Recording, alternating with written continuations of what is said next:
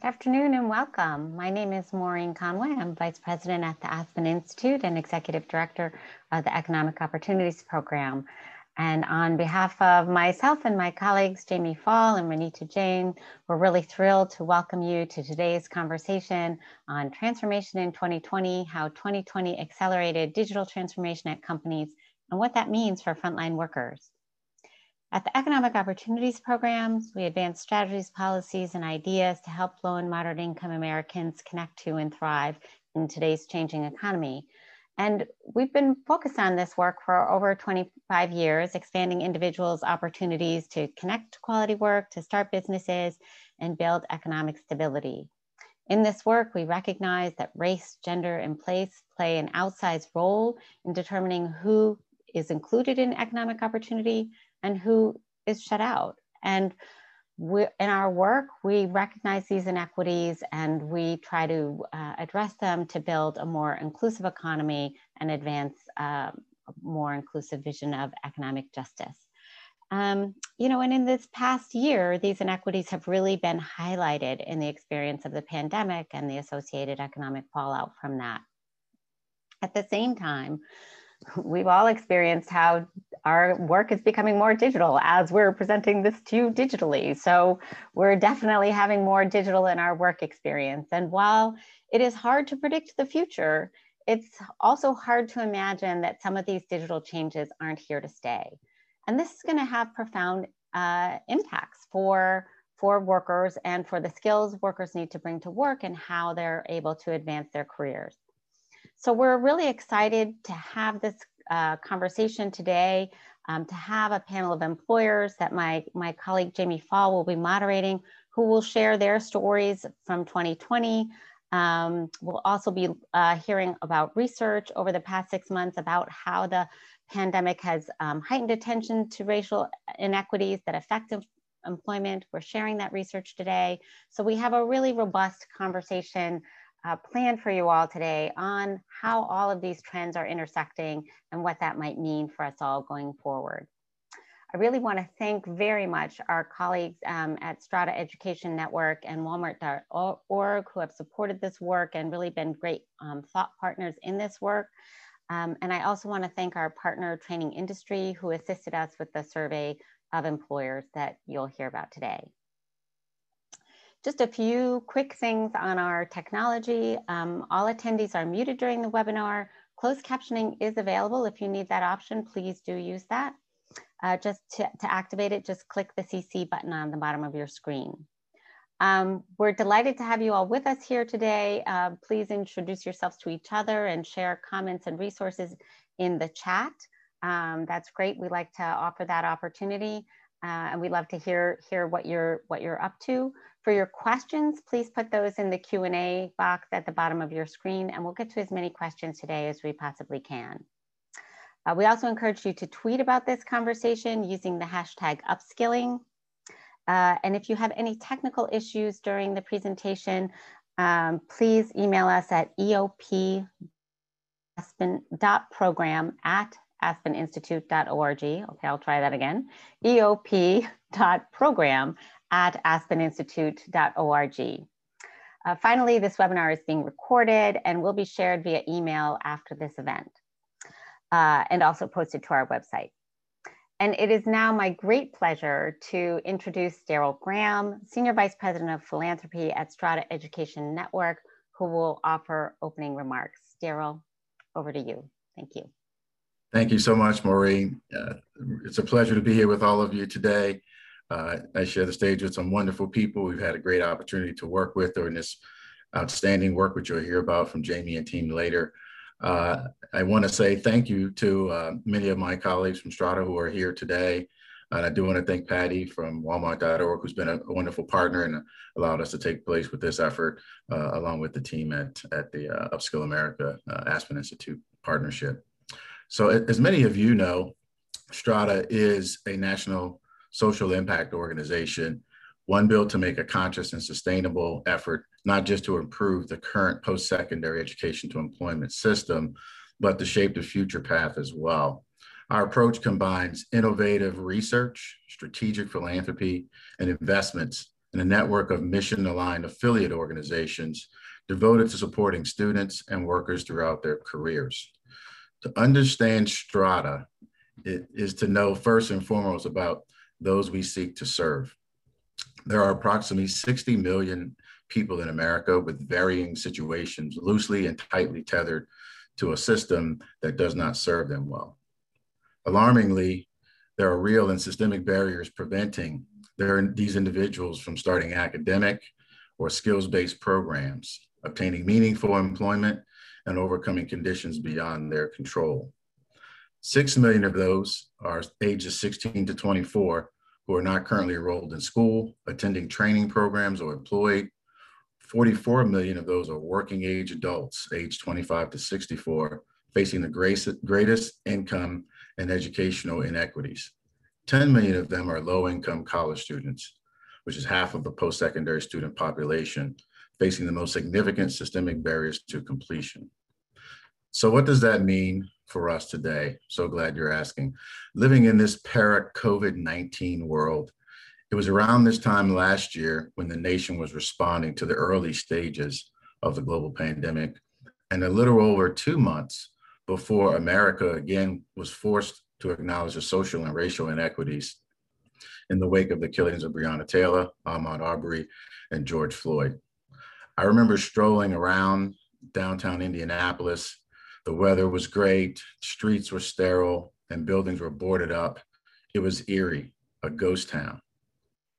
I found myself thinking about employers, how the shift in how we work would affect the future of employees, adult learners, and those Strata seeks to serve. Our collective lives are forever changed because of this pandemic and the racial inequities that we suffered last year. But what do we need to know so that we can improve the entire education to employment system? The best thing about societal questions and seeking answers is the power of connection and learning. In fact, it is what I appreciate most about my role at Strata, working with incredible leaders like Jamie Fall at Upskill America, our co-sponsor, Patty and team from Walmart.org, who you'll hear from later. Signing on to be a sponsor of this wonderful research project was an easy yes for 3 reasons. First, the employer and workforce perspectives are critical as we take stock of what's needed to improve the post-secondary education to employment system. Second, many of us hold a seat at the table. And today's discussion will shine a light on the stories and perspectives without an intermediary translating this information to us and for us, and mostly for employers. We can carry the direct communication from the leaders closest to the work and the workers back to our decision-making processes. Let's leverage this learning that we'll hear about today across the board. And lastly, we will walk away with an understanding of the game-changing skills in critical frontline industries through the lens of equity, agility, and how to move forward progressively. So, if you can't tell by now, I am thrilled to share the screen with such an esteemed panel and proud to be a co-sponsor of this research that will advance and improve others' lives. So we look forward to this discussion. We hope that you are engaged, and we hope that this is a game changer for you as well. Jamie, we're in your hands. Thank you, Daryl. Appreciate you being with us today. Thank you for your time today and for your support of this important work. Hi, everyone. I'm Jamie Fall. I'm Director of Upskill America. Thank you for joining us today to discuss how 2020 accelerated transformation at companies and what that means for frontline workers. This event is part of a year-long study we are conducting with the support of Strata Education Network and Walmart.org. In conjunction with this webinar, we're also releasing the results of an employer survey that we conducted in January. We have an outstanding panel that's going to join us shortly, but first, I would like to introduce my colleague, Renita Jain, Senior Evaluation Manager at the Economic Opportunities Program, who's going to hit some of the highlights from the survey results. Renita? Thank you, Jamie. I'm going to go ahead and share my screen really quickly. So I'm going to share the highlights from our recent survey. And also, if you look in the chat box, there's a link to the full results of the study in there as well. But in January 2021, we partnered with Training Industry to field a survey to learn from business leaders about how the events of 2020 really impacted their company in a range of ways, including their operations and their workforce practices, as well as the kinds of skills that become increasingly important for frontline workers and the ways that they're supporting their employees during these challenging times. We were able to learn a lot about the breadth of experiences that companies are experiencing from the survey.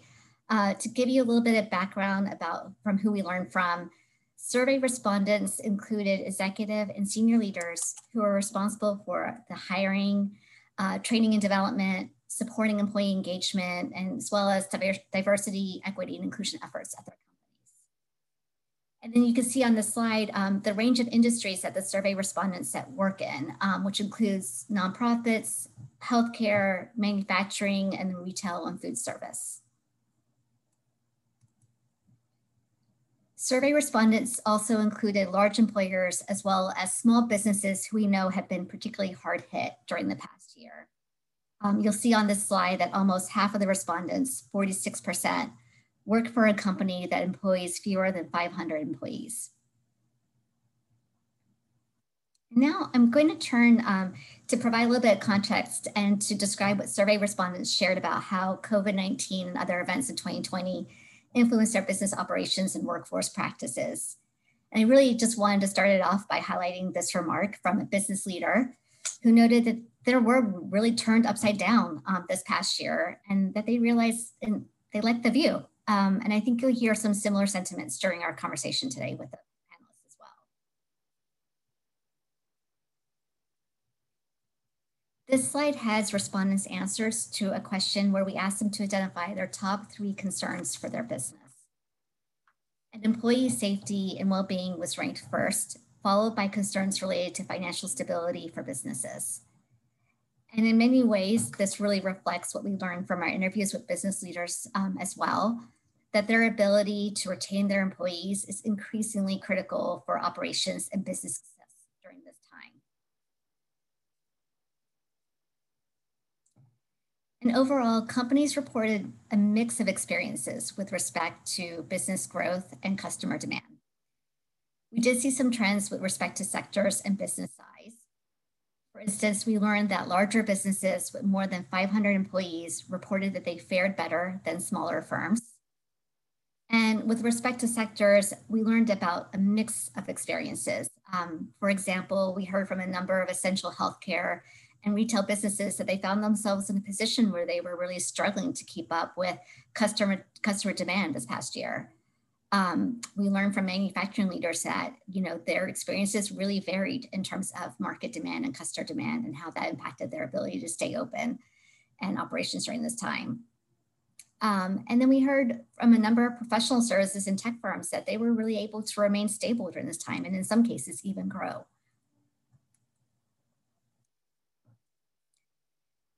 We also asked survey respondents to describe how the pandemic had impacted their HR practices in a range of different ways. And you'll see them here reflected on this slide. And not surprisingly, we heard from the majority of respondents that most of these practices were impacted in the areas of recruiting, interviewing, hiring, and training. Similarly, over a third of the respondents also reported that they made changes to their recruiting, hiring, and training practices to address racial inequities in employment. I also wanted to flag this 22% that reported none of the above. In open-ended responses, we did hear from a number of respondents that shared that their companies had changed HR practices prior to 2020 to address inequities in employment. So we thought that would be helpful to also make a note of. And then finally, the majority of respondents also reported that their businesses needed to, pivot and train differently and train employees to perform new procedures for their jobs, as well as cross-training for to do multiple jobs at the company or training to do a different job at a company was also a common practice during this past year. And so with that, that's a really quick snapshot of the survey results. We do have the full results available, but we thought it'd be helpful framing for the upcoming discussion, and I'll turn it back over to Jamie. Great, thank you, Renita. And now it's my pleasure to introduce our panelists. If you would like more information on their careers and backgrounds, I invite you to see their full bios linked from the event page. Our panelists are Patty Konstantakis, Director of Corporate Philanthropy, Walmart.org, Hal Dinh, Director, Global Digital Industrial Operations at Electrolux, Missy Sparks, Vice President of Talent Management, Ochsner Health, and Julius Ridgely, Manager of Talent Development, Eaton Park Hospitality Group. So I would like to invite each of you to tell us a little bit about your company and your role there, and briefly describe, if you would, what 2020 was like for your business, including its impact on staffing. Hal, could we begin with you? Hi, can you hear me? Yes. Perfect.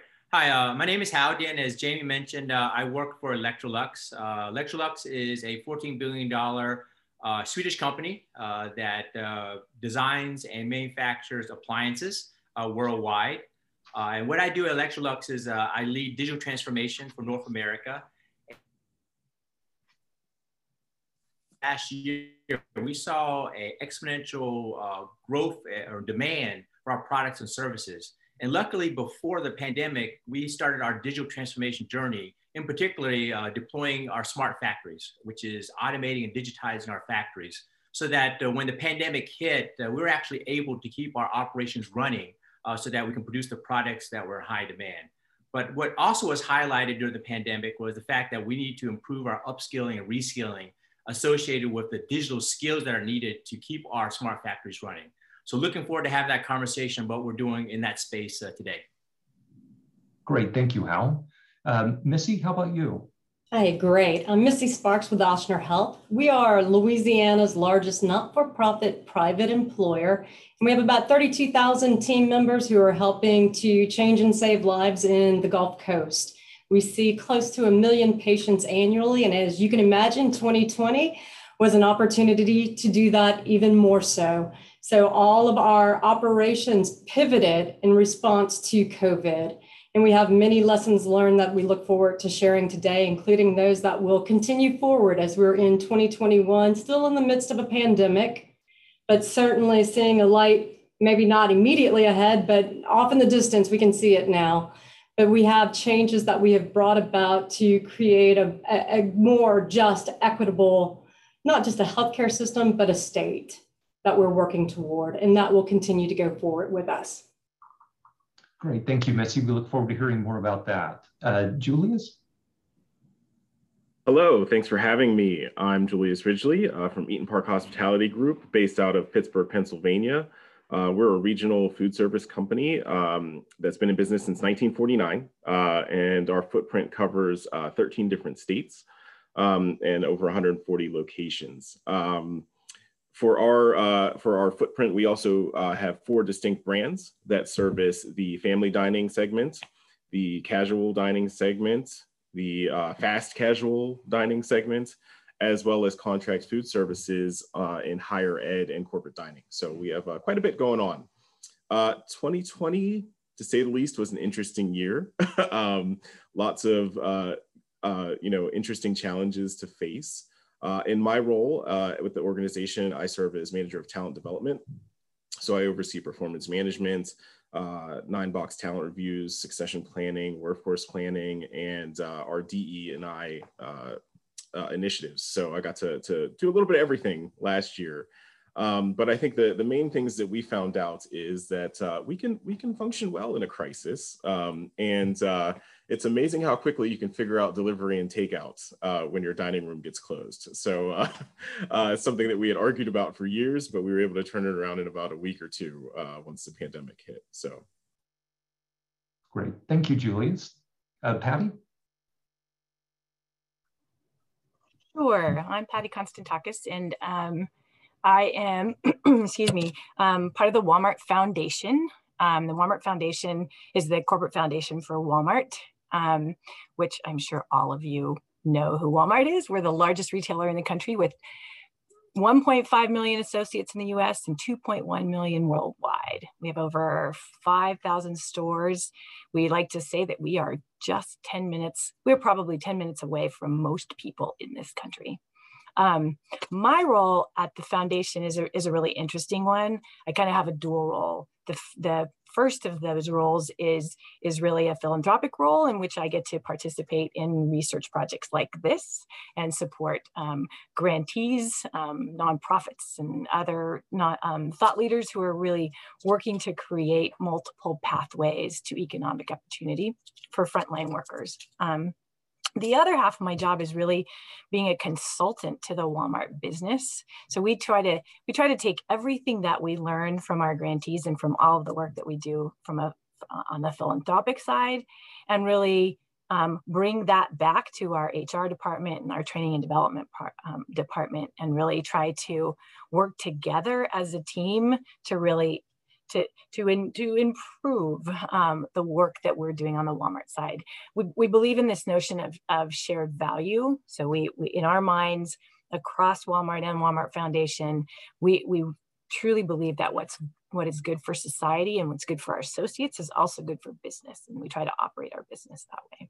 So how has 2020 been for us? Well, as most of you probably know, we were counted as an essential business. Our workers never stopped working. And in all of that, we had all of the challenges around keeping our associates safe and at the same time sort of meeting the crazy demands for our services. So our in-store purchases stayed strong, but we also had this huge surge in pickup, in our pickup services and in our online purchasing, right? So what that ended up meaning to us was that we actually needed to staff up like crazy to meet those new needs. So we had different kinds of roles that came to be suddenly. That personal shopper, suddenly a big role. And then our distribution centers, we were moving things around and doing things quickly, and we had to really staff up that. And ultimately, we also, to say this too, because of all of our safety protocols in place too, we also needed to make sure that we had backup staff for the folks that were actually either getting sick or weren't feeling comfortable at all to come to work, right? Especially during the beginning of all of this. So we announced in the midsummer that we were going to hire 500,000 new associates, and we did that. And then we added 250,000 more. Which has, again, been crazy. And lately, our latest staff additions have been around our pharmacies, right, to staff up vaccination clinics and all that kind of stuff. And I can talk a little bit later about like what we did to do all of this hiring and what that meant for us. Great, Patty, let's just stay with that if you don't mind. I'd love to hear more about how Walmart was able to get that done, right? What changes did you have to make within your hiring strategy, within technology? Tell us more. Okay. Well, what we really needed to do was to hire quickly. And so we did a couple of things. Well, we spread the word that we needed to hire quickly. If you thought about it, it's about, again, that initially it was about 500,000 folks. And so we let people know. What we really tried to do was reach out in our communities to areas where job loss was already the highest, right? So what we were trying to do was kind of, can we take the folks in hospitality, in the restaurant workers, those folks who were suddenly out of jobs, could we reskill, cross-skill? Could we use some of their skills in our stores and in our work as well?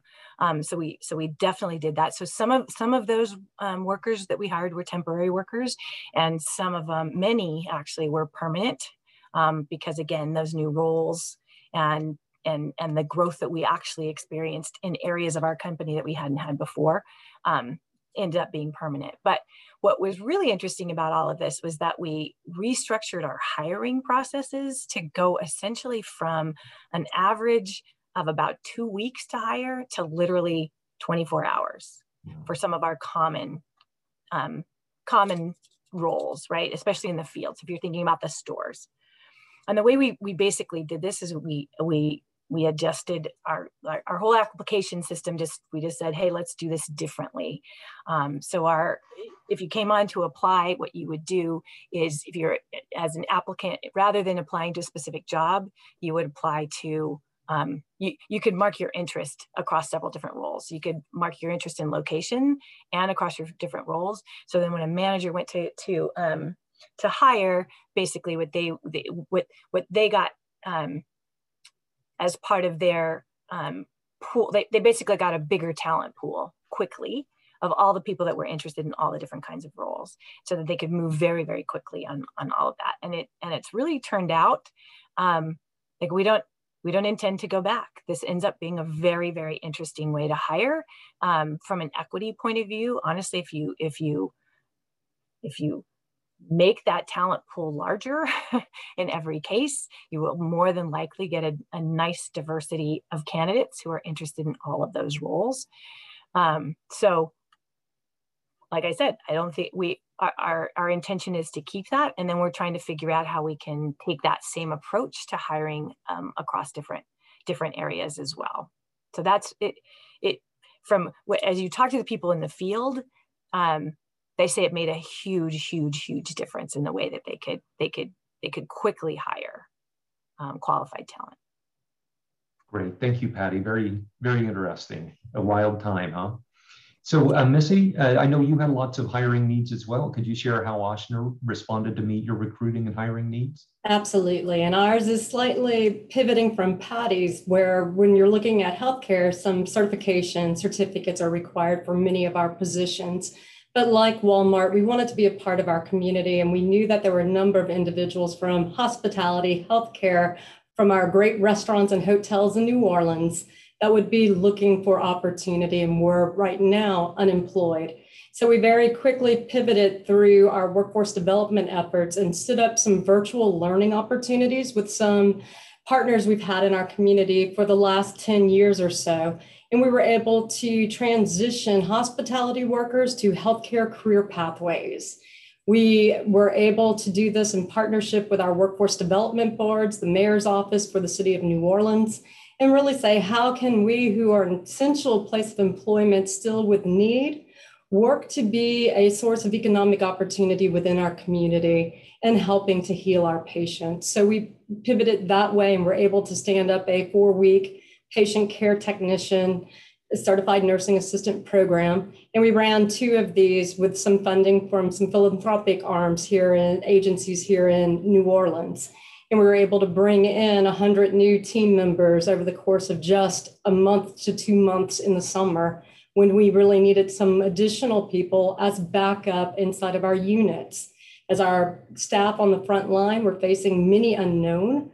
And if they were getting struck by COVID, if that had happened to them, whether in the community or elsewhere, then we had somebody at the ready trained. We can suit up in personal protective equipment and bring in, and they were ready to make a difference, and they had a way to continue to support their families. So that's one way we did it. We also shortened time to hire. So like Walmart, we went from 2 weeks on average to get somebody in from pre-hire status into the system. By bringing employee health appointments out into our community, we set up some additional sites where people could go on the day of hire, and we're able to move to same day hiring. We delayed the background check so that instead of having it as part of the pre-hire piece, somebody could actually go through the hiring phase and come in, and we can complete that background check after they've arrived. We had already begun as an organization to look at some of the barriers to entry for somebody who may have a prior record, that we've already waived some of that from our past way of being. And having done that previously allowed us to be even faster with that hiring piece. We set up a process where our talent acquisition recruiters would do the screening and the interviewing of candidates. And then we were able to share with our hiring managers, we have this candidate at the ready to come to you. And that way we took away the need to have an additional step in the interview process. And we were able, through workforce development, to give those hiring managers a ready now member from our community, ready to take the next role on their team.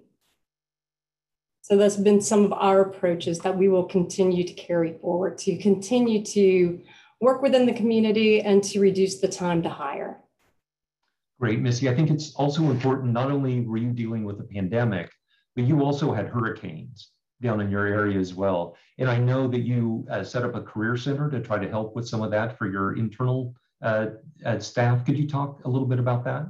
Yeah, so kind of an extension of our redeployments. We have multiple types of employees within healthcare systems. We have our corporate employees doing the support services. We have our clinic employees, medical assistants, licensed practical nurses, who are more around that 9 to 5, Monday through Saturday clinic operations. And then you have your 24/7 hospital operations. During the height of the pandemic, it is the hospital that really needed to be staffed up. Clinics went and reduced the scope of practice. A lot of that moved to digital. And we'll talk about what that did for those team members as we moved them to be telehealth workers in many cases. Or else they became a part of our hospital unit work or worked at a temp check site. Well, we also had the misfortune of several hurricanes, one of the busiest hurricane seasons that took us significantly into the Greek alphabet. If you remember, we got all the way to Hurricane Iota. And one of the areas that got hit really hard was Lake Charles, Louisiana. And we had medical assistants there whose homes were destroyed. And they were traveling now and sheltering at hotels that had been largely vacant in the New Orleans area. And through our Career Center, though, we have a commitment that we are here to keep our team members employed with us. We didn't want to see anyone by the circumstances of COVID or a hurricane not able to meet their family needs. So when those individuals were repositioned to a hotel in New Orleans, we were able to put them with one of our internal career coaches who could then get that individual redeployed to a New Orleans clinic where they could then begin working again. And when they got pivoted up to Baton Rouge, when New Orleans was under a hurricane threat, we were able to do the same. So we were able to sustain employment for team members who may have been weeks to months out of their home as their homes had to be rebuilt from being destroyed in a hurricane, keeping them and their families supported throughout this period of time. So that is something our Career Center is doing and continues to do. It is also a source for us to make sure that it's an economic opportunity source. A lot of our frontline workers, they haven't had always the same opportunities to know about career paths and how else they could grow their careers. So we do a great job of bringing unemployed, underemployed into career pathways. But our commitment to our team members is that's a launch pad on your career. It's not the destiny. So the career coaches work with our incumbents then to help them determine the best career pathing opportunity for them. And if we see that there are skills that we need to bring up, then we use programs like Ochsner Scholars, we use our workforce development programming, we use internal Ochsner Learning Institute to help to bring those individuals new skills that carry them from the entry point to the next position on the career path. And then we continue until they are in all the way up to CEO or the position of their fullest desire. And that's what we're aiming to do. Great, thank you, Missy. Julius, beyond recruiting and hiring, the pandemic brought about significant changes to staffing and operations in 2020. Could you share what that looked like at Eaton Park? Yeah, so for us, things were a little bit different with the different COVID responses across our footprint. So we were dealing with different responses at the state and local levels. But one thing that impacted all of us across all of our brands was the closure of our dining rooms in a lot of instances. So when your takeout business, and we were forward thinking, noticing that the trend in the business was moving towards a lot more takeout. So we were prepared to do takeout business. Takeout was about 12 to 15% of our sales going into the pandemic. But when takeout becomes 100% of your sales almost overnight, you gotta think quickly and you gotta be nimble. So on the downside for us, we unfortunately did have to put some of our team members on temporary layoff. which was very uncommon for our organization. Like I said, we've been in business since 1949, and we've never had to do something like that. So that was difficult for us. We were able to innovate a little bit, though, and find some different opportunities to keep people in jobs as much as we could. So we partnered with United Way, for example, to provide school lunches to students who previously were attending school and relying on lunch or breakfast at schools, and sometimes, unfortunately, as maybe their only meals of the day.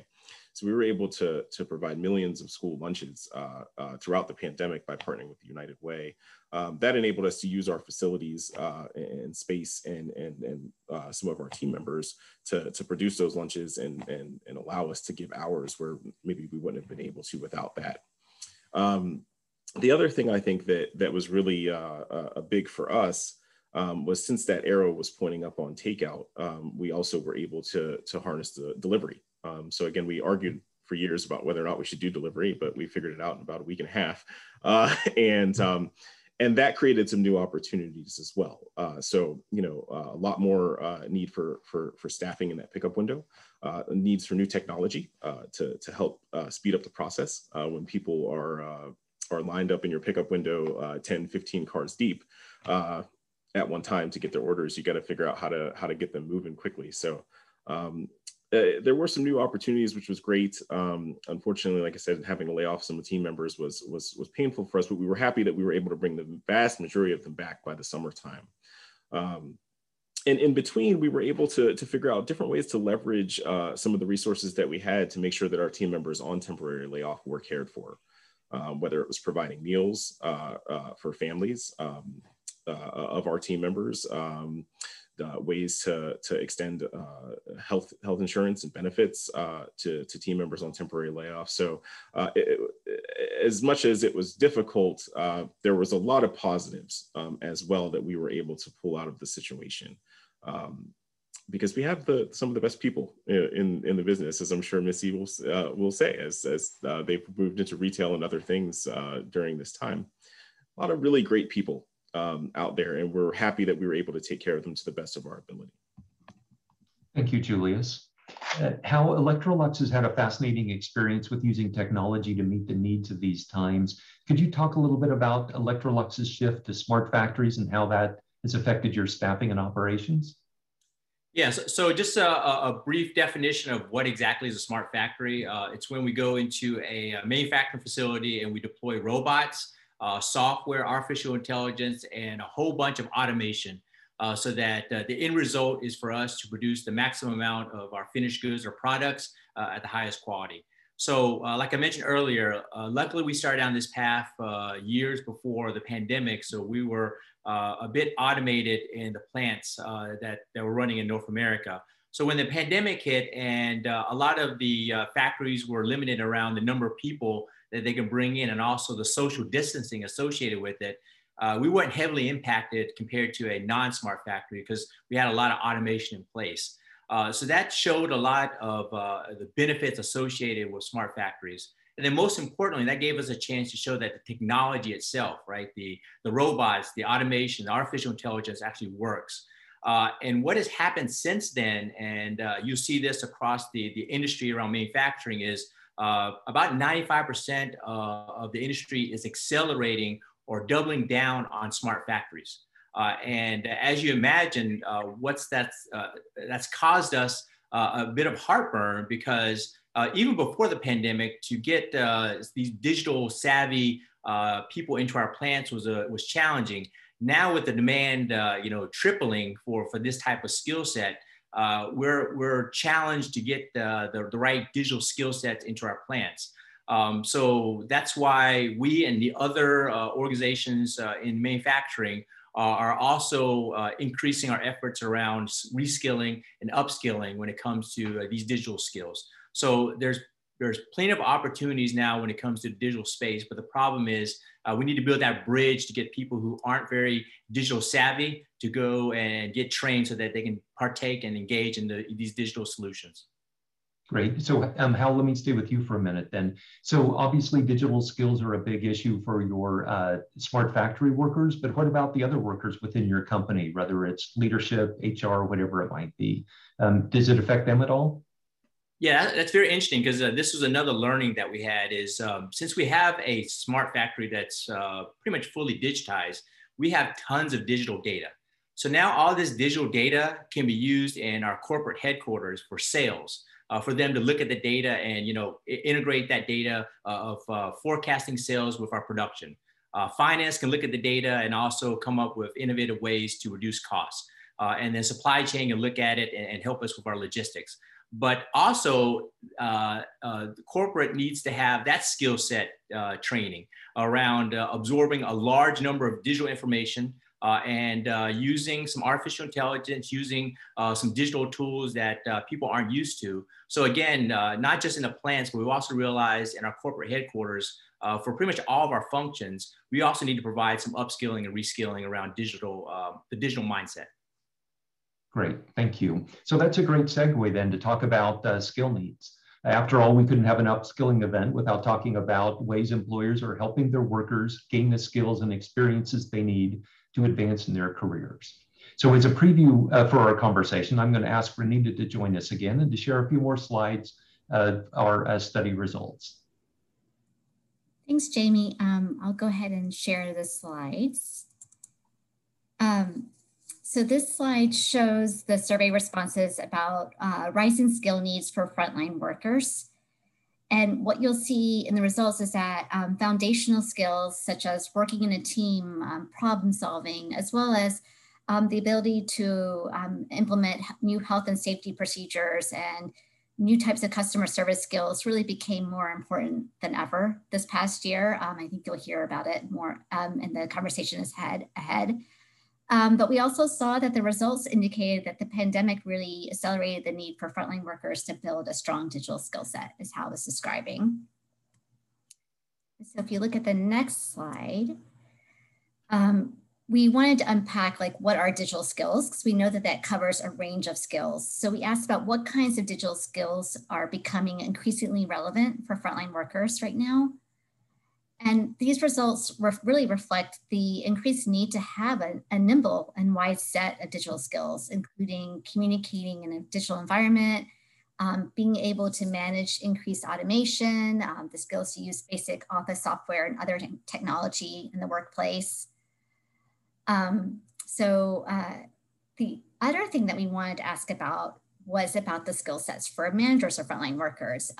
Throughout our interviews with business leaders this past fall, we've heard about this increasing importance of having strong managers who can support frontline workers, especially during these challenging times.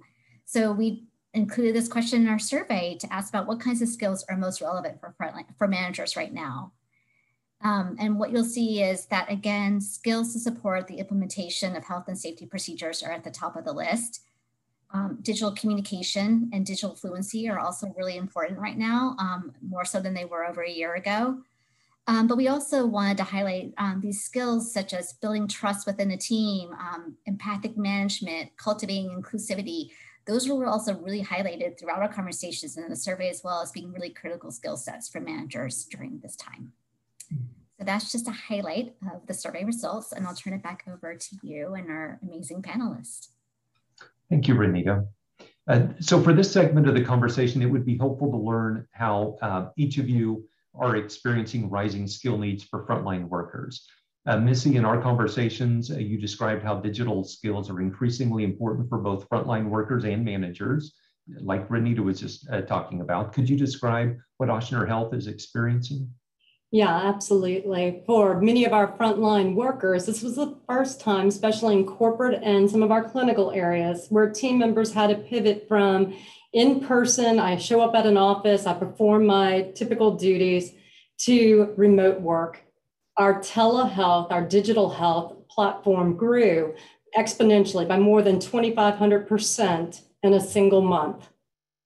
So there was tremendous need for some of those medical assistants who are accustomed to rooming a patient in person in a clinic to how do I now engage in a digital conversation, mediated communication from my home. And how do I do that in a way that works for me and for the situation that I may be in? For our leaders, it was learning not only the digital fluency needs of their team, but also as leaders, how to lead with empathy, how to grow the ability to lead a remote team. So very quickly, when we pivoted our workforce from home, our learning team developed training and curated a number of resources for leaders that they could begin to dig in deep and hone that skill set, because we could see from our very first case of COVID on March 9th, 2020, that this was not going to be just a short-term situation, that this was going to carry us into the next year. And we needed to prepare our leaders for leading remote teams as quickly as possible. So we began doing that. Some of the other skills that we know that are absolutely vital: cultural literacy. How do we train team members to really respect and to create a place where everyone belongs? And how do you help leaders through having difficult conversations? So some of those pieces we had already started with our DE&I work, but we were able to, in points of inflection over 2020, say we have to do more in this area. So it accelerated some of the training and some of the development that we already had underway.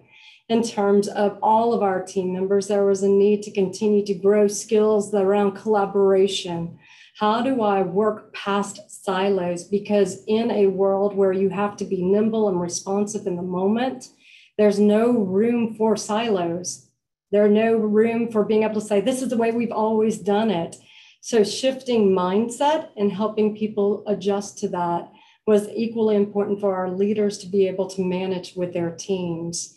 Certainly for healthcare in 2020, and I'm sure it's much like this for our other panelists, there were so many unknowns, and there was fatigue, and there was fear in our team members. So the whole role of mental well-being, of wellness, and how do we bring that into our training and into our leadership so that our team members are really experiencing us as an employer differently, that the value proposition between employer and employee shifted. You are now part of our family. How do we make sure we are fully embracing each individual with the needs that they have? How do I encourage leaders to have more grace with pets and kids coming onto a Zoom meeting, because it's going to happen and it's okay? So it gave us an opportunity to recognize the human element of work in a way that resonated, and we actually recognize that that's a skill set that we needed to have developed in our leadership way before COVID, is live and lead with empathy, lead by trust. So those are some of the things we have seen. Digital it's pervasive, and part of the challenges that we still face is the disconnect between those who have access through broadband, those who have access through a hotspot, and those who may lack access, and how do we get messaging to them and opportunities to them?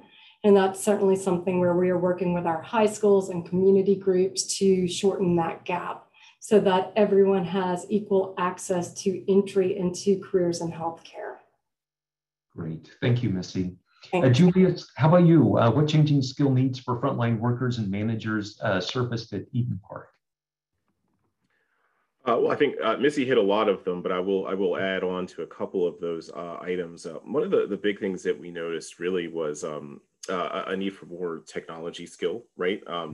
Because again, when you're introducing new devices, like ways for people to pay quickly and sort of speed up that process. And touchless pay options, you need an opportunity to really get that education on how to utilize that technology in the hands of your frontline workers very quickly. So one of the things too was really, how do we do that? So utilizing micro learnings was one of the things that we really stepped up a lot. How do we take a topic that normally we would do in person with training and have a big long rollout? How do we get that topic down to 10 minutes? So people can look at it very quickly, get the idea, and then go do it, right? So that was a big thing for us. One of the big things too was no longer a need for specificity when it came to positions. Missy had mentioned this as well. There was no ability to say, well, I only wait tables. I'm not going to wash the dishes. There's always been a need for cross deployment in the hospitality industry. Anyone who's ever worked in the hospitality industry knows that, right? And everyone also knows that nothing brings you together like a rush period. All those differences can be put aside real quick when you're in a rush period. So really preparing our managers to do from a change management perspective, how do you quickly get these changes across to the team members of the need to move around and do the different things. And how do you deal with these different safety procedures and protocols as they change sometimes from day to day. So change management was a big skill that we noticed as well. The last point that I would add is that really, we had the COVID pandemic, but really in 2020, we had the pandemic of racism as well. And so how do we equip our managers and our frontline workers to handle a heightened sensitivity around that area? So again, really working on how do we get information and training out to our team members on how to avoid getting our brands canceled. How do we keep people from stepping on those cultural landmines without intending to? And the nice thing for us is that we had already been on that. I remember we were planning our year for 2020 back in November and October of 2019. And we had already earmarked a lot of these things as things that we needed to do. How do we get this training in the hands of our team members? So when the unfortunate murder of George Floyd happened, we were already ready to roll. It just accelerated our timeline a little bit, but we had those plans in place. So those were some of the skills that, like I said, I don't want to do a ton of repeating from Missy, but those are the things that really stood out for us. Great, thank you. So Patty, could you tell us about Live Better U and the Walmart Academies and what role they're playing in supporting employee upskilling? And also, as you expand to more online offerings, what are you seeing as being the critical elements for workers being successful in those programs? Sure. So just to echo kind of one of the things that Missy said, that we at Walmart really believe that you can have a great career in retail, or if nothing else, retail is a great place to start a great career in something, somewhere. You gain a lot of skills by being with us. So we believe pretty strongly in investing in our associates, and actually Walmart believes pretty strongly in promoting from within. You have people who have long careers at Walmart, including our CEO, who started as a store associate 25 years ago, and he's now the CEO. So that culture is embedded within Walmart and is important to us. So, we've got two major sort of training and education programs at Walmart, both of which have actually been started within the last 5 years that Doug, our new CEO, or our CEO now, but he started about 5 years ago. And so they've come to be since he's come to be as well. The first one is our Academies program, which is really, that's our in-store, generally in-person training track that really is about leads from a store level associate to management. And there's about 200 of these academies around the country. Like I said, they're generally in person, but they have now, because of COVID, things have moved to virtual to a certain extent. There's a lot more. Honestly, many of those roles are really designed to be on the job type of roles. And so then the training for them is obviously that, right? So we do about 50% of the training in some of those roles is actually just in store. So the academies end up now, they're moving to being kind of a hybrid way of training. The newest thing that we're testing with the academies is actually what we're calling the academies in the community, which is offering some of these same classes to families and friends of associates in the communities. A lot of that, what we're seeing that move to is a lot of those digital skills. So as you're as we talk about all of these new technologies, these new kinds of roles, et cetera, the thought in those academies in the community piece is, are there, not only can we also help bolster digital skills in the community, but for those folks who also would like to come work for Walmart or work for other organizations where digital skills are important, how can we do some of that as well? So that's been an interesting, that has been since COVID. That is something we've started to do just super recently. The other thing I'd say about academies, which is really interesting, is that most of the programs offer digital certificates or badges, so they can take those with them as they go. And several of them offer college credit as well, depending kind of on what that program is and how they align with certain kinds of college degree programs.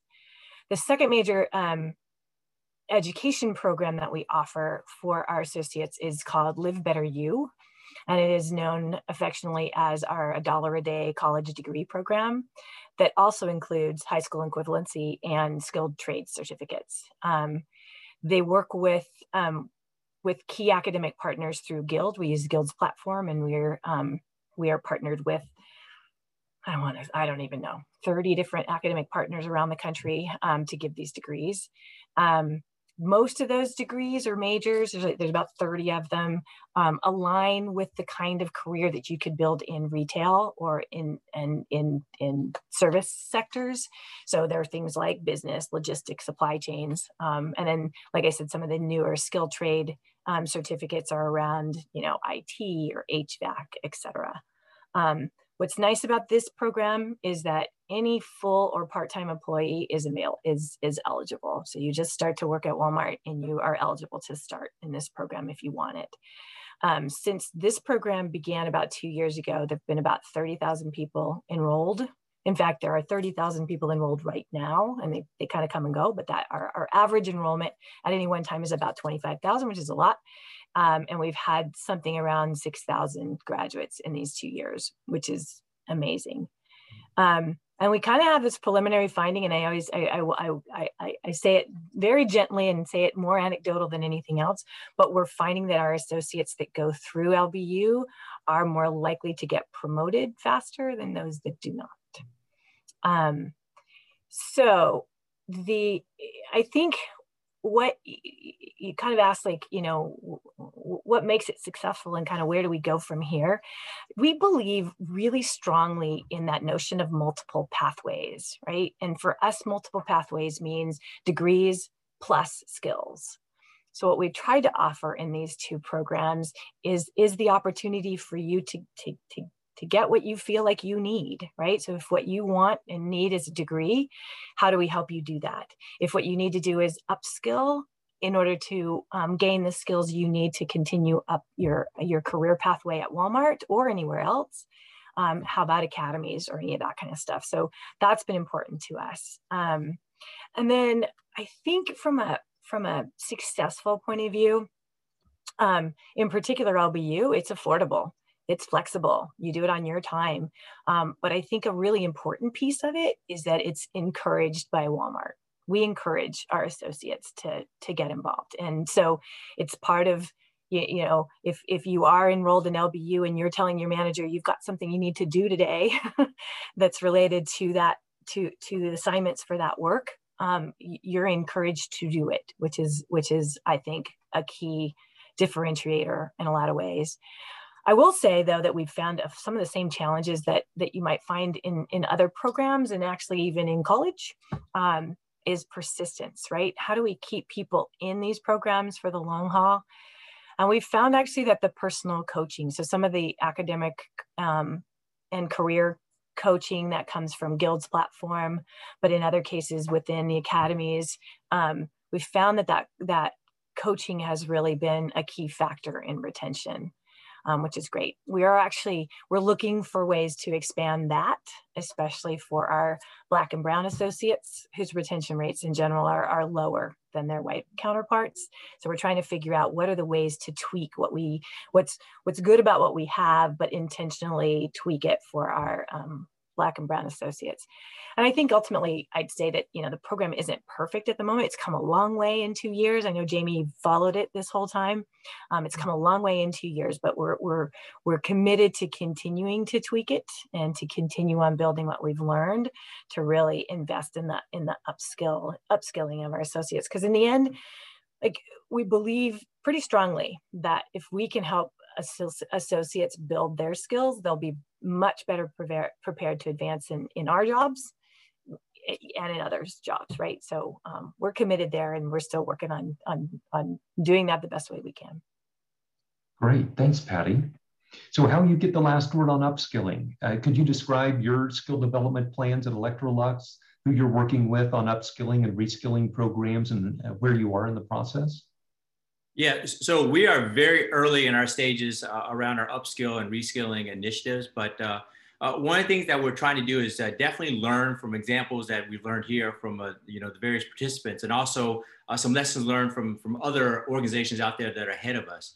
But our first step that we're doing is we're doing a digital assessment, right? We're trying to understand what exactly are the digital skills that we need in our plants and also in our offices. And luckily, the European Union and also the company that I worked previously, GE, has come up with about 150 digital categories that they think are very relevant for now and the future. So we're taking those 150 categories and doing a skill assessment and identifying the gaps. And then once we identify the gaps, then for sure we'll work on mitigating those gaps. Relating to that, there's been some really good research out there that we're learning from, particularly from Amazon. And again, this is you know, public knowledge, but Amazon is actually partnering with local community colleges, in the areas where they have their distribution centers, and they're investing millions of dollars in what they call their labs, so that they can make a replica of all this digital robots and software and technology that they have in their facilities are now in the community college lab, so that when you get a job at Amazon, they will send you to this community college for a week or so you to get your hands dirty playing around with that technology. Because I think all of us are aware, learning technology by listening is not really beneficial, right? It's touching and feeling it. So once you go through that training and you go into the actual facilities, you're not scared of the technology, you know how to interact with it. So we're learning that that's a good best practice that we're going to try to incorporate as we go through filling out our gaps. Excellent, thank you. So we're going to move to Q&A here in just a little bit. So please continue adding questions into the Q&A section there. But as we're kind of transitioning, Renita, if you wouldn't mind, I'd love to have you put up one more slide. This is a slide of survey responses about policy investments. We ask employers from a national policy perspective what they believed would be most helpful for frontline workers to help them grow with their companies. And this is what they said. Renita, I don't know if you have anything you'd like to add to this slide.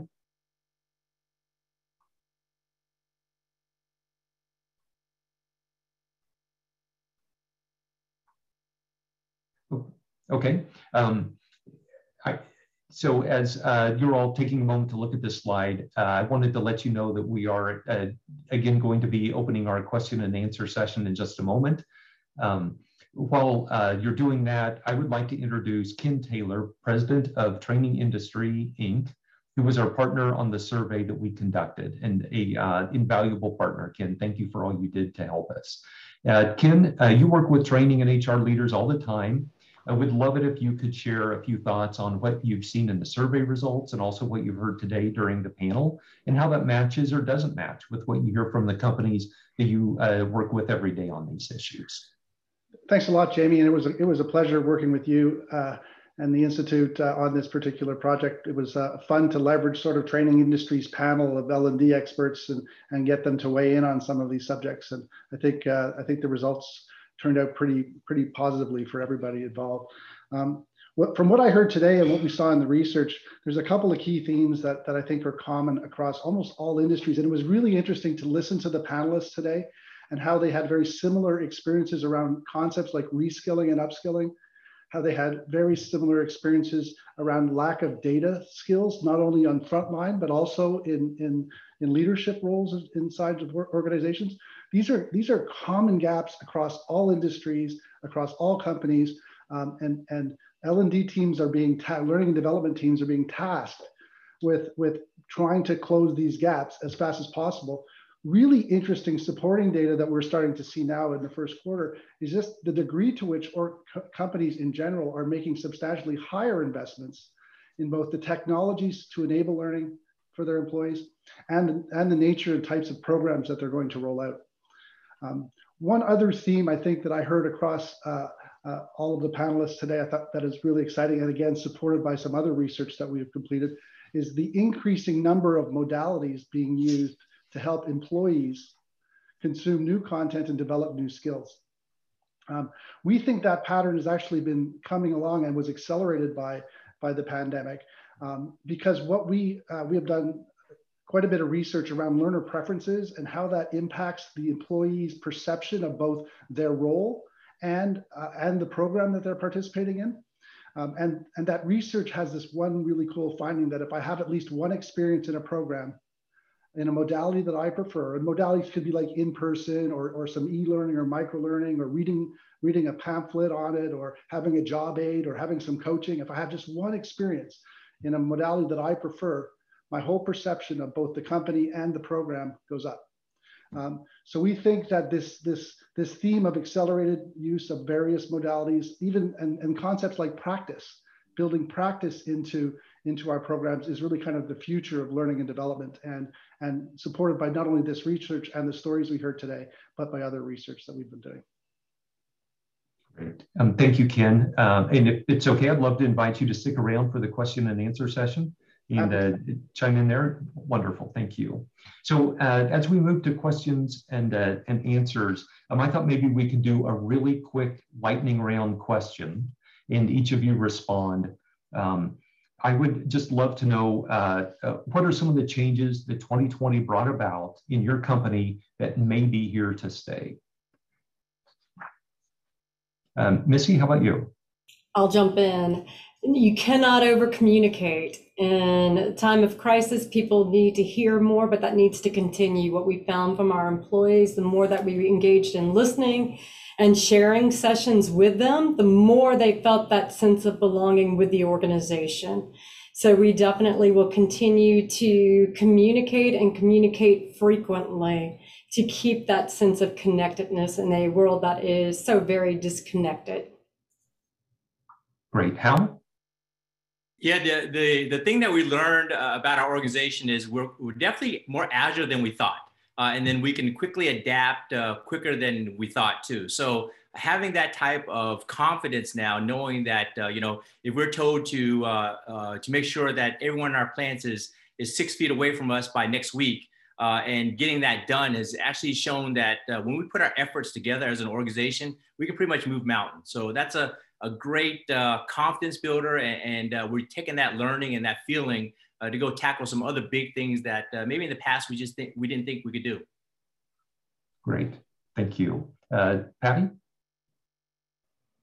I'd actually echo Hal's piece that even a company as gigantic as ours is quite nimble and can do things very, very quickly.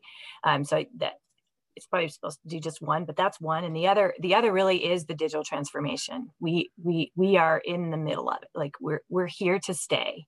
These tools aren't going away. They make us more efficient in some good ways. They make us less efficient maybe in some others, but it's not going away. And so then what do we do with that as an entire company to really bring us all along in that transformation?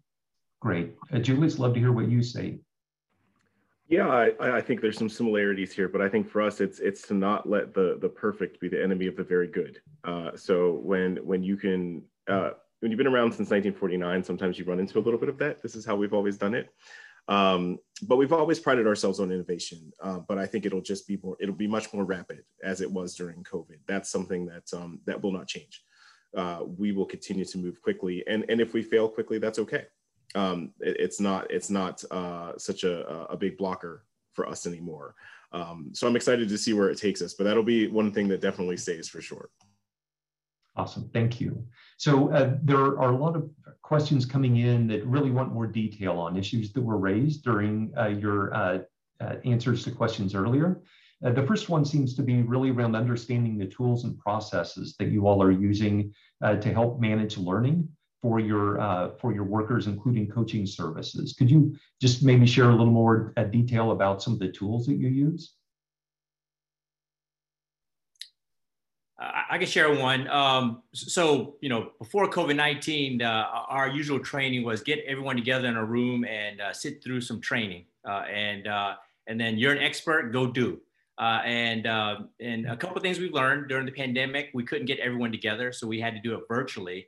But something I think, Jules, you brought up previously about these micro learnings and videos in particular. So there's technologies out there where you can make quick videos of how to go solve a problem. So for example, in our example, you have an issue in the production line. You whip out your smartphone, you take a quick video about, hey, I encountered this problem, here's how I fixed it, not more than 2 minutes. You upload it to a site that we have that's shared across the organization. And we found out that a lot of people encounter the same issues. So now there's a platform just like a YouTube where people can go to and say, hey, does anyone else experience this problem with their machine? And within 2 seconds, you've got your peer telling you how they fixed it. We found that being a great way to do some real-time training.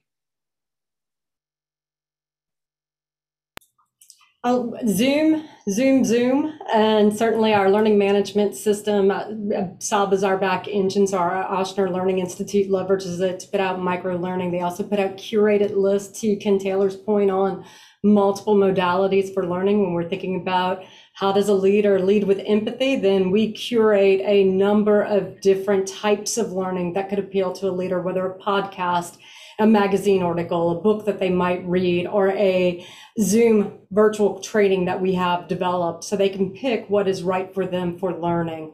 The other piece that I would add to it in terms of helping us to move learning forward is an escalation huddle. So certainly as our operations had to respond to daily, hourly changing CDC guidelines, we would have a daily huddle that started at the unit level within a hospital, and then it would go up all the way to the CEO of that facility to a leadership council meeting. So all the lessons could be learned across the board and then disseminated back out in an afternoon huddle. So that's sort of how do we raise things that the front line is seeing, because they are closest to whatever problem is there that we need to solve for. And if somebody has a solution somewhere along that line, we'll be able to disseminate it across all. Great, thank you. And Patty, you mentioned Guild and you mentioned some of the other resources. I don't know if there are others that you want to mention. I watched Julius come off of mute, but I'll go first and then he can go. Yeah, I would say the coaching kinds of tools that we were talking about are really the majority, the ones I was mentioning are really a part of Guild's platform. So they have they're both academic and career type coaches, and it's around trying to help folks find their way into the right programs. If they're tripping up in certain kinds of in a particular course, what other help can they get for it, et cetera. So there's somebody they can reach out to keep going, basically, because we have learned, and I think others have learned a lot, that often the biggest, the single most important thing you can do for somebody is to answer a question in a moment when they have it, right? And that's what those coaches are really good about doing. Great. And Patty, another question that came in dealing with Live Better You was just how the program is funded. So we pay for it. That's the simple answer. It is totally subsidized by Walmart, and the employer, the associate pays $1 a day. So there is, obviously there is some bit that they do, but it translates to about $1 a day, their commitment to it.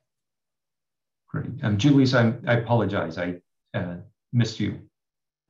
Oh, no apology necessary. I would say I would echo Missy, a learning management system that can really meet your needs and allow you to meet your people where they are through a lot of different mediums, whether it's digital training, digital instructor-led, or for people who like to read, instruction manuals and things. You want a learning management system that can really meet those needs and give you different media to reach people in the way that's most effective for them. The other thing I think that's been big for us is pulse surveys. We've always done a traditional engagement survey, but utilizing pulse surveys to very quickly get information and data to help you make better decisions almost in real time from your frontline team is a real big win for your organization if you can leverage that and use it properly. Great. So one of the questions that's come in is asking back about the hiring process that we all talked about early on. And they're wanting to know, so are you going to continue this hiring process, or do you think things will go back to the way that you originally did them? Is that question relating to like the demand that we have right now? Do we think that it's going to subside and decrease, or is this is that? I think it may have referred to the speed as well. Okay. In the process. Yeah, I mean, I'll talk about the demand side. I wish it went back to pre-COVID-19 demand, because right now it's gotten very difficult to find the right skill sets for digital workers. But again, that's the reason why we're investing in this reskilling and upskilling opportunities. But I don't think from what the research we've shared here, the research I've seen, and also what I've experienced, there's not going to be in my opinion, a decline in digital skill set hiring. But there is a decline in what we call the turn the wrench type jobs, right? These are the physical jobs and plants that our robots are replacing. But I think that's a great opportunity for us to upskill the employers that were doing the physical labor. Now we give them the skills to do more of the automation type stuff, which I think from our conversations with our employees is actually a better career path that they see. I can speak to our sets of hiring processes. That notion of moving from it takes 2 weeks to get a job in a store to it takes a day to get a job in a store is something that I think is going to be a permanent change.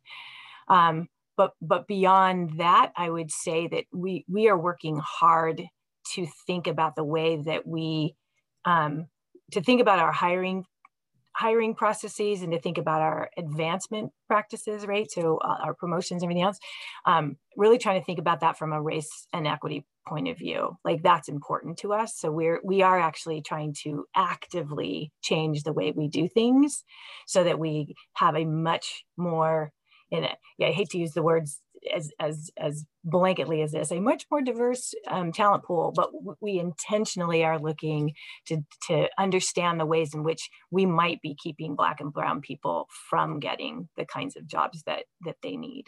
So it's important to us. Great, thank you, Patty. So another question's come in wanting to know if any of you partnered in any way with your local workforce investment system and what that partnership might have looked like. Missy, I believe you did. Yeah, and I'm actually vice chair of the New Orleans Workforce Development Board. So I know there's another question about private partnership, private-public partnership. Get involved. One of the best things that employers can do is show up the local Workforce Investment Opportunity Act boards in your community. They have access to talent that is looking for work. And it's a great opportunity to come in and have conversation around these are the skills we're looking for. Can we do a customized employer training program?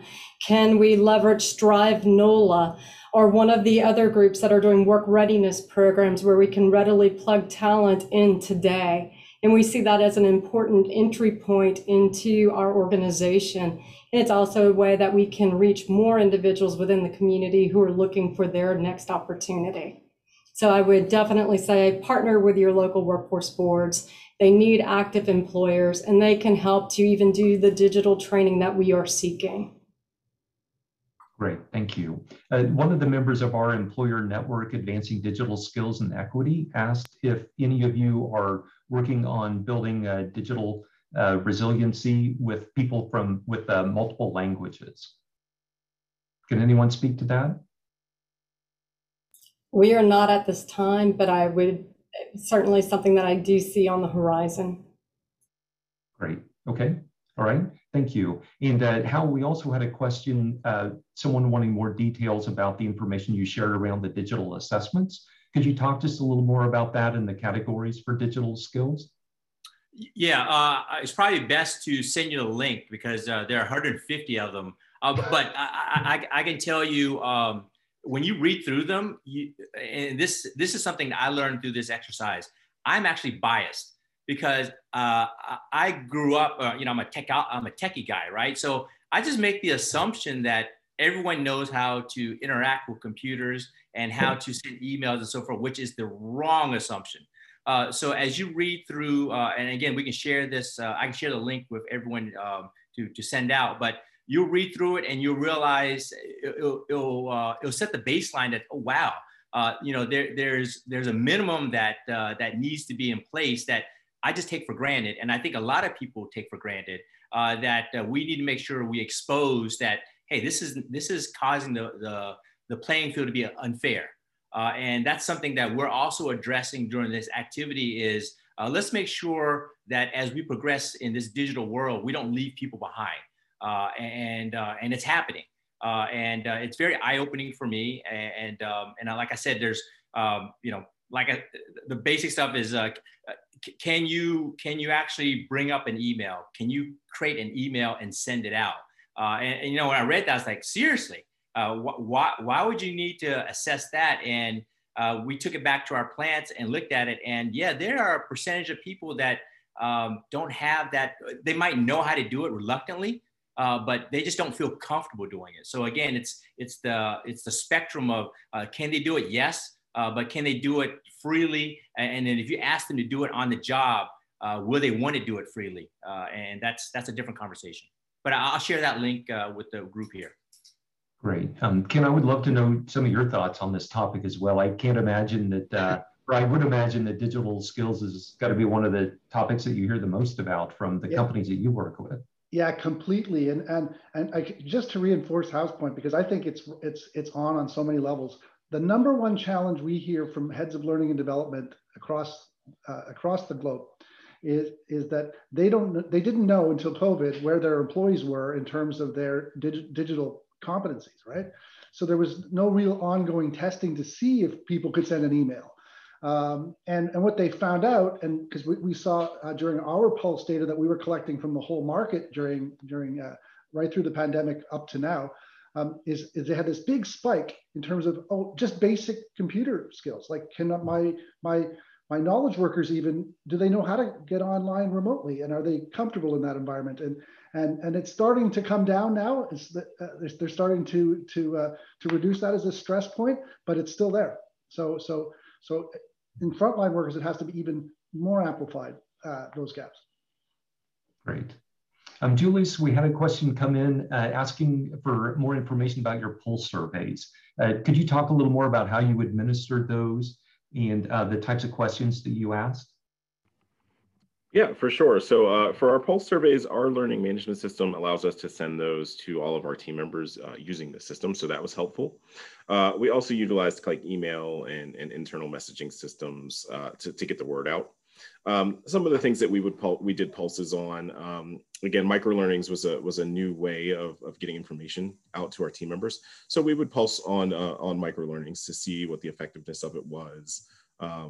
And then utilize that information to select the next round of microlearnings or to figure out what gaps there might have been. So some of the questions around microlearnings would be like, how effective was this training? Was it relevant to your job? Would you recommend this training to a coworker? And I really like the opportunity to get comments too. People were able to give us comments and say, hey, I really like this, or this training only took 10 minutes and it was very impactful.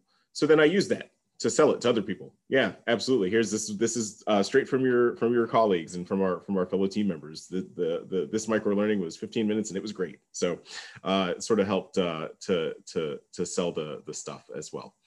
We also pulsed on how did team members feel about our pandemic response.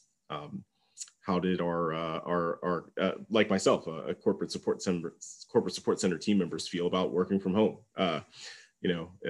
Some of us may have experienced this. I know for me, it was March 13th. I left the office and then I didn't come back for at least a month or two. And even then it was just to pick up some things. So just checking in with people to see how they felt about things. And then as long as we felt like we had enough responses to take action, we would use it to take action and inform decisions. So hopefully that helps. Great, thank you, Julius. You bet, absolutely. So a lot of our conversation today is focused on, larger companies, and we'd just love to know what advice you might have for small and medium-sized companies, how they might be able to take on things like digital skills, and what advice you might have for them.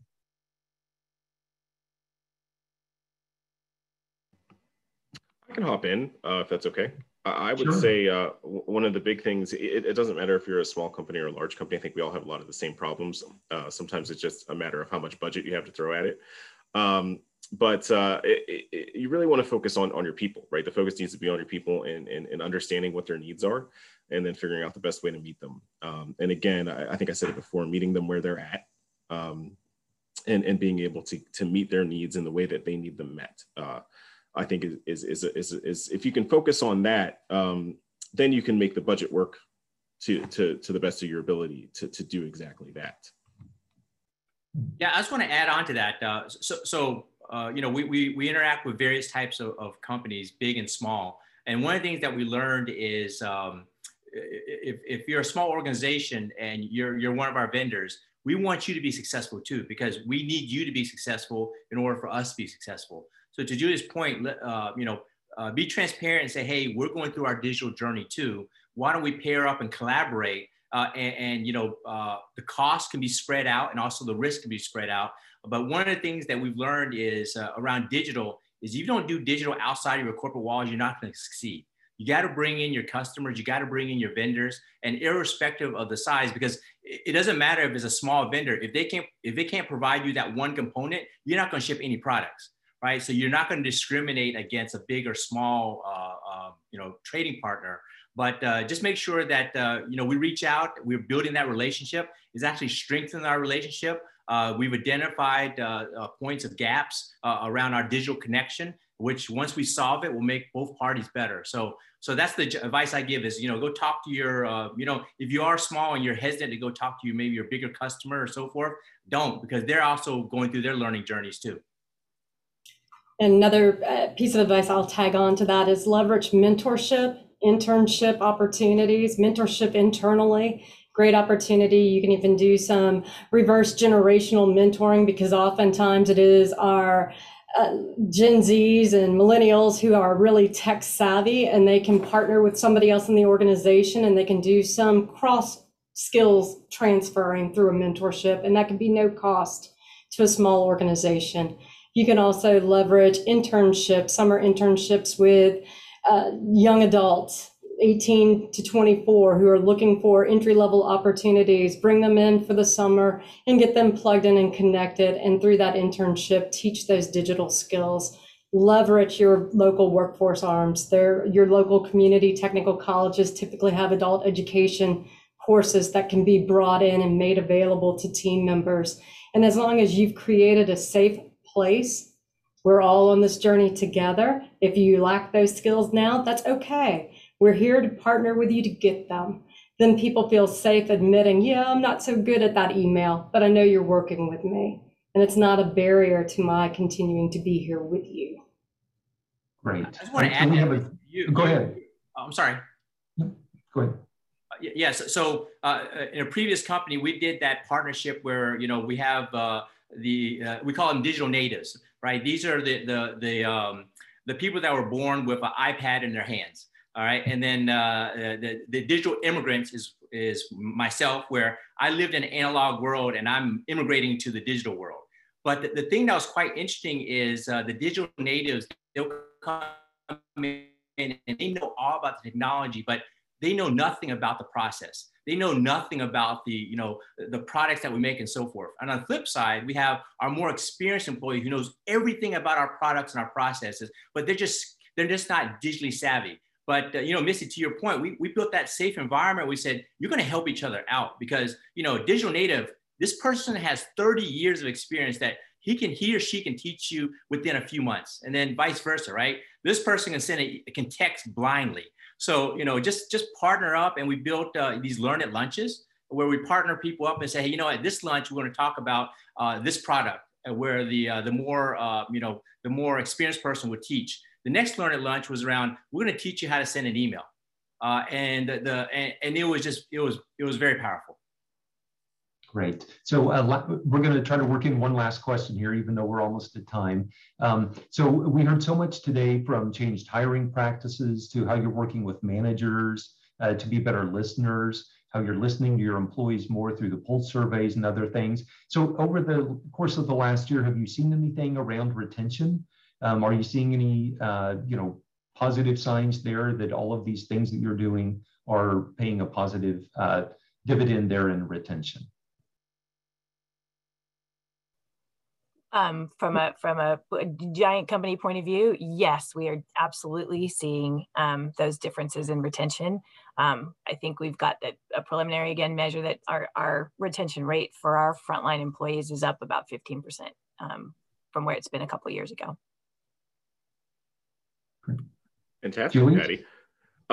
I don't know that we can yet say whether or not we've seen a huge impact on retention, but we did see a very large impact on our engagement surveys. We had the highest return on engagement survey responses in 2020 than we've ever had. And I think that some of it was because we forced people to use that digital platform a little bit more frequently, and people got a little bit more comfortable with it. So we were able to get a lot more responses than we've ever gotten in the past.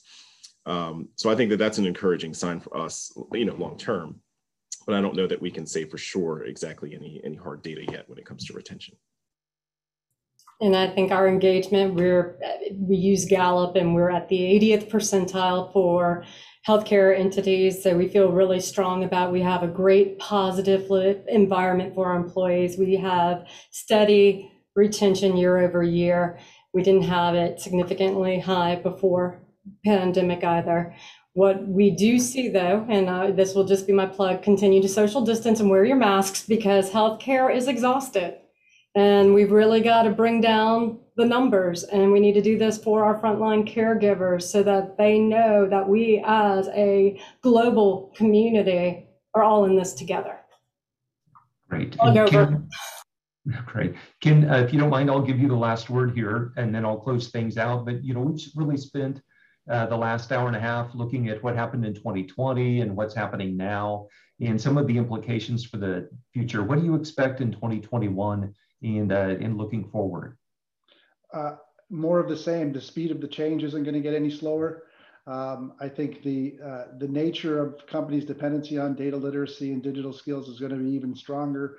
And L&D's learning development as a function's responsibility to think more broadly about how to train and equip our employees to make them ready for this change is a number one priority. Right. Kim, thank you. Appreciate it. So that is all the time that we have for today. We really appreciate you all being a part of this important discussion. I'd like to thank our panelists, Patty Konstantakis, Walmart.org, Hal Den, Electrolux, Missy Sparks, Ochsner Health, Julius Ridgely, Eaton Park Hospitality Group, also Daryl Graham, Strada Education Network, and Ken Taylor, Training Industry Incorporated. Thank you also to our sponsors for this work and for today's webinar, Walmart.org and Strada Education Network. And finally, thank you to my colleagues in the Economic Opportunities Program who were here with us today and made today possible, Maureen Conway and Renita Jane. And also, you didn't see her today, but Vivian Vasquez, Research Associate, has been really an invaluable part of this work and has worked behind the scenes today to help us. And so thank you, Vivian. And also Victoria Prince, thank you. She's Research Associate with the Workforce Strategies Initiative. Thank you for your help today. And Tony Mastria, our Digital Communications Manager within EOP. He made sure all the technology worked and always does his best to make us look good. I don't know where we'd be without him. So thank you, everyone. Have a great rest of your day. Thank you for being a part of this discussion.